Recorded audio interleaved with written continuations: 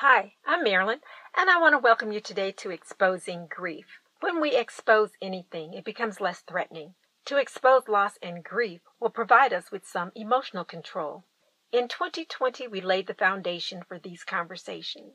We spent 12 episodes outlining how loss or grief can and does occur at any age or any stage of life.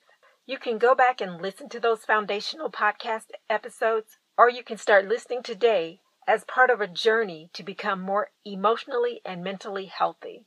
In episode 1, I mentioned that I would be working to improve my own emotional and mental well-being by being self-reflective as I interact with others. Well, I have to report that January was not my best month. I had a cell phone service issue where I felt I needed to speak with the supervisor. These are difficult conversations because I am aware that most service representatives are trained not to pass calls along to their supervisors, even if the customer asks. I have to say that my emotional level was already high due to dealing with the cell phone company's phone tree. I am convinced the company does not want customers to speak to a representative, let alone a supervisor.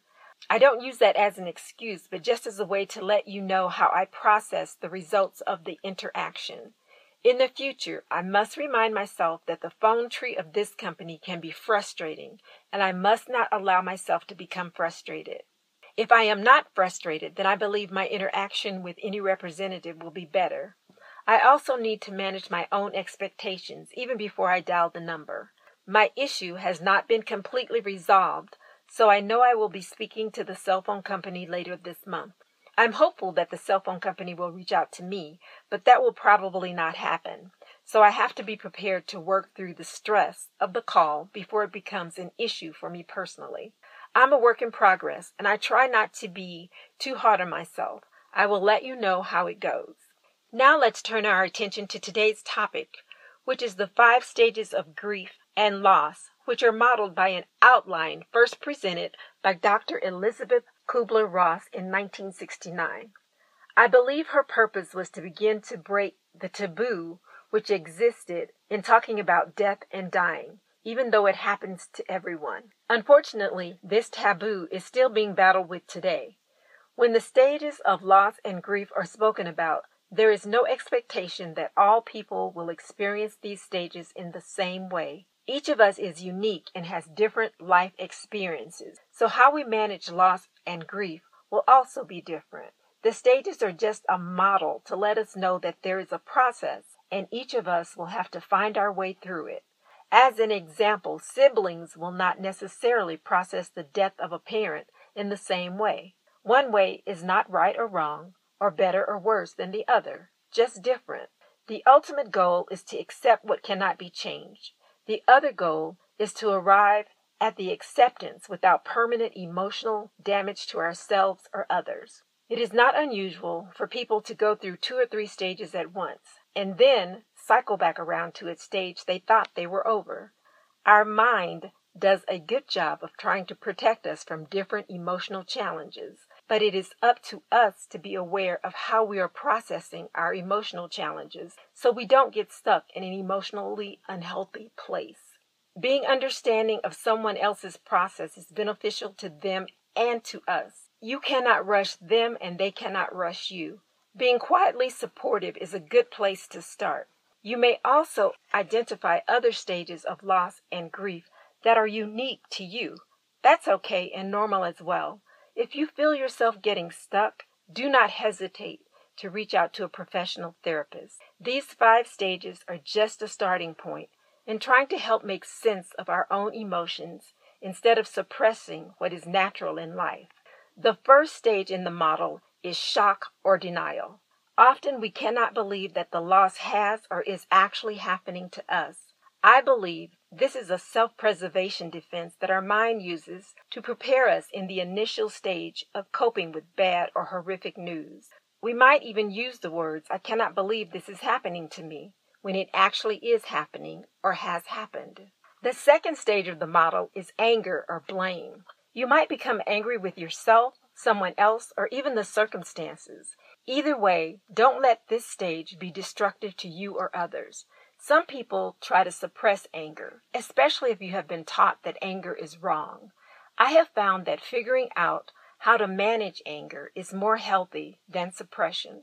Some people exercise, others write about anger, or talk with others. Finding a healthy way to vent goes a long way toward emotional security. Be aware that you might not be able to completely make sense of your emotions while you're in the midst of them. That is perfectly normal also. Sometimes we think we are broken when we get angry. We are not broken, it's just that sometimes we don't know how to process how we feel. The third stage of the model is bargaining or begging. It is natural to want to turn a loss into a win. Sometimes we get a second chance, and a situation or loss can be overturned or reversed, but many times the loss or grief is permanent, and all we can do is work through the process of it. In this stage, we can bargain with ourselves or someone else. We ask the dying person not to leave us, even though normally we know they have no control over the outcome. Sometimes we might beg for another chance to get it right. Learning to let go in this stage can be difficult because we all want that perfect outcome in life. The fourth stage in the model is depression or confusion. To keep us safe, sometimes our minds can distort reality. We may stop eating or sleeping, or the opposite can also happen. We overeat or sleep excessively. Our routine in life is thrown off, and we seem unable to manage or get control of ourselves. Again, these are normal emotions and behaviors when processing any loss or grief. The biggest concern in this stage is not to slip into clinical depression, which will require professional assistance to overcome. At some point, we all need closure of our loss or grief. This leads us to the fifth and final stage of the model, acceptance. In the acceptance stage, we recognize that all our denial, anger, bargaining, and depression cannot change the outcome of the loss or grief. What we can now control is our plan to adapt our lives for our future without the person or thing that was lost. If you are alive, there is a future. You can plan for life or just let life happen. The choice is yours. You cannot change yesterday, but you can certainly work at making today better. I outlined the 5 stages of grief as presented by Dr. Elizabeth Kubler-Ross as I understand them, have gone through them, and have observed others go through them. These conversations about loss and grief and emotional well-being are necessary and perhaps well overdue. Be a part of these important conversations. I want to thank you so much for joining me today. I hope to visit with you next time on Exposing Grief.